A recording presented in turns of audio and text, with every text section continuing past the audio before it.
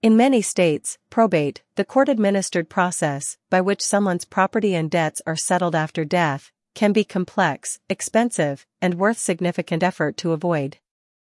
Georgia, however, is an exception to this. Georgia is an easy probate state. Georgia law streamlines the administration of most estates that go through probate and allows many estates to avoid probate altogether. In this article, we look at what makes Georgia probate easier than in many other states.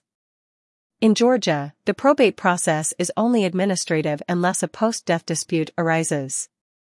The will, the petition to probate in solemn form, and, sometimes, the death certificate should be filed with the probate court in the county where the decedent lived. So long as all heirs are adults, consent to the petition to probate in solemn, and do not dispute the will's validity, the proposed executor swears to follow the terms of the will. After swearing, the probate court clerk provides the executor with letters testamentary, a document stating the individual is the estate's executor. From there, the executor handles the estate administration without court oversight or filings. Even with a streamlined process, probate in Georgia typically takes several months. Complicating factors, such as a minor error or a poorly drafted will, can slow the probate process. An experienced Atlanta estate planning attorney may be able to provide valuable insights on how to manage any potential disputes that may arise during the probate process. Further, in Georgia, you may not need a will at all.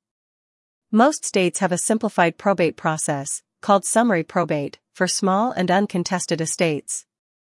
The qualifications for summary probate vary by state and are often driven by the value of the estate.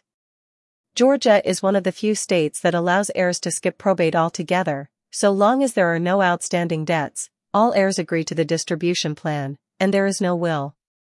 Notably, Georgia does not put an estate dollar value limitation on the availability of this process.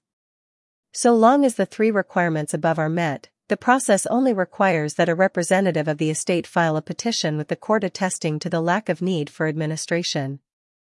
This is a huge benefit for small, simple estates in Georgia. But for people with more complex estates, or who do not want to leave the disposition of their estate for others, or the state, to decide, comprehensive estate planning is advisable. You should discuss with an attorney whether your primary estate planning document should be a will or a revocable living trust. Contact an Atlanta estate planning attorney at Trace Brooks Law to discuss whether a will or a revocable living trust is right for you. Often, potential clients seek a revocable living trust to avoid probate. Probate in Georgia, with a well-drafted will that waives bond and inventory and reporting requirements, and gives all the correct powers to act without ongoing court supervision, is not difficult. There are, however, other reasons to use a revocable living trust as your primary estate planning document. It is important to note that the only assets subject to probate are those in your estate at death, and many assets can be transferred to your heirs upon death without a will or trust.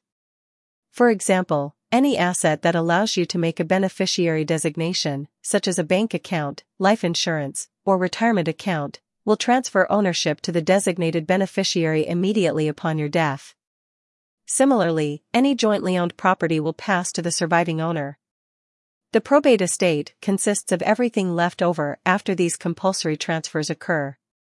Contact an Atlanta estate planning attorney at Trace Brooks Law today to discuss your options and determine how probate might affect your estate.